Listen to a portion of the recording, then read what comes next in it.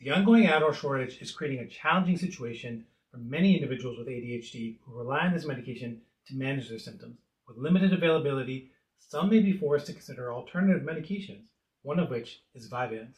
If you're one of the many individuals facing this decision, you may be wondering how Vyvanse compares to Adderall and what you can expect during the transition. In this video, we're going to delve into the main differences between these two medications and provide some valuable insights into what to expect if you're considering making the switch to Vyvanse. Whether you've used Adderall for a long time or you're new to ADHD medication as a whole, this video is a must-watch for anyone who's looking to navigate the Adderall shortage and make an informed decision. And who am I to talk to you about this stuff? My name is Salman Aziz Mirza. I'm a psychiatrist who's board certified in adult psychiatry, child and adolescent psychiatry, and addiction medicine. And not only am I a prescriber, but I'm also a client. Wait, please don't sue me for that one.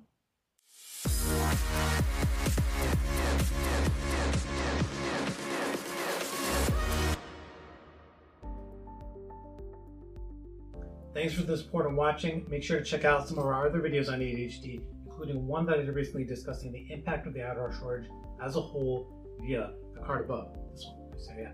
Please remember to like, comment, and subscribe to keep the exclusive content flowing. It really does make a difference.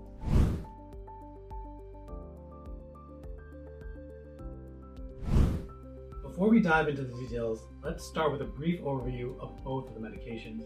Adderall is a combination of two active ingredients, amphetamine and dextroamphetamine. It works by increasing the levels of dopamine and norepinephrine in the brain, which help improve focus and concentration.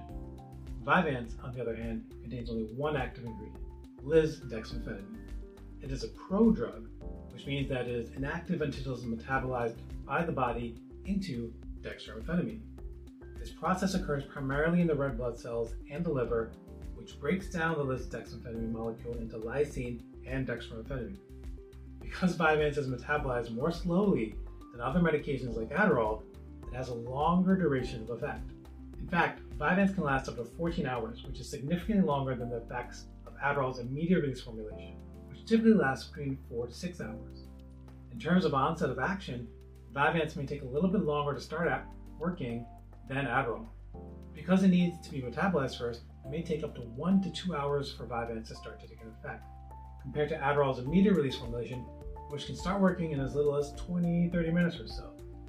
However, some people may prefer the slower onset of Vyvanse, as it can result in a smoother, more gradual increase in focus and concentration.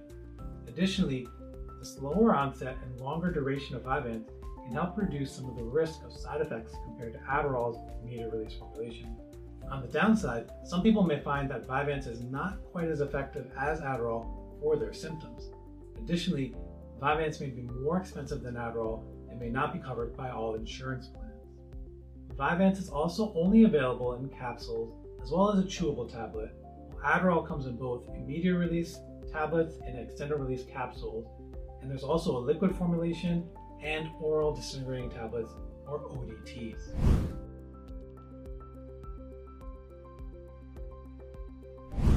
So, you decide to make the switch from Adderall to Vyvanse. It's important to understand that the transition process may take some time and some patience. Here's what you may expect during that switch. Firstly, your healthcare provider will determine the appropriate dose of Vyvanse for you based on your individual needs. This may differ from your previous Adderall dosage, so it's important to follow their direct instructions closely and not to make changes to your dosage without their approval. Remember, the doses are not one-to-one swaps, so don't get stuck on the number or the milligrams that are there. As with any medication change, there may be some side effects that occur during the transition period. Some common side effects of switching to Vyvanse include changes in your appetite, changes in mood, and sleep patterns. You may experience some initial side effects during the first few days or the weeks of the transition, but they should subside as your body adjusts to the new medication. It's also important to stay in touch with your doctor during the transition process and report any changes in symptoms or side effects. They may recommend certain lifestyle changes or adjustments to your medication regimen or dose to help alleviate any discomfort. Additionally, keeping a symptom journal can help you track your progress and provide useful information to your healthcare provider. Here's a few tips to help manage that switch. 1. Keep a consistent routine. Try to take Vyvanse at the same time each day to establish a routine and reduce the risk of having side effects. 2. Stay hydrated. It's important to drink plenty of water throughout the day to help reduce the risk of dehydration, especially if you experience increased thirst as a side effect. In my patients, this is one of the most common effects that I notice. 3. Monitor your symptoms. Pay attention to any changes in your symptoms, including mood, appetite, and sleep patterns. This information can be useful for your health provider to determine how effective the medication is and if any changes are needed. Number 4, don't hesitate to reach out for help. If you have any concerns or questions during the transition process, don't hesitate to reach out to your healthcare provider for guidance and support. Remember, switching from Adderall to Vyvanse is a process, and everyone's experience will be unique.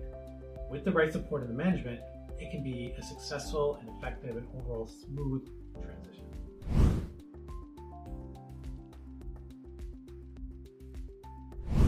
In conclusion, switching from Adderall to Vyvanse can be a daunting process, but with the right knowledge and support, it can also be a positive step forward in managing your ADHD. Remember to work closely with your doctor throughout the transition process and to monitor your symptoms carefully. While Vyvanse may have potential benefits for improving focus and concentration, it's important to be aware of the possible side effects associated with using it. By maintaining a healthy and safe medication regimen, you can continue to live a fulfilling life with ADHD. You may end up actually liking Vyvanse a little bit more and end up sticking with it after this shortage ends, hopefully soon. Yikes. Thank you again for watching. If you found this video helpful, please like, comment, subscribe for more information on ADHD and mental health. We really appreciate your support. It helps us to continue to grow and bring you some more interesting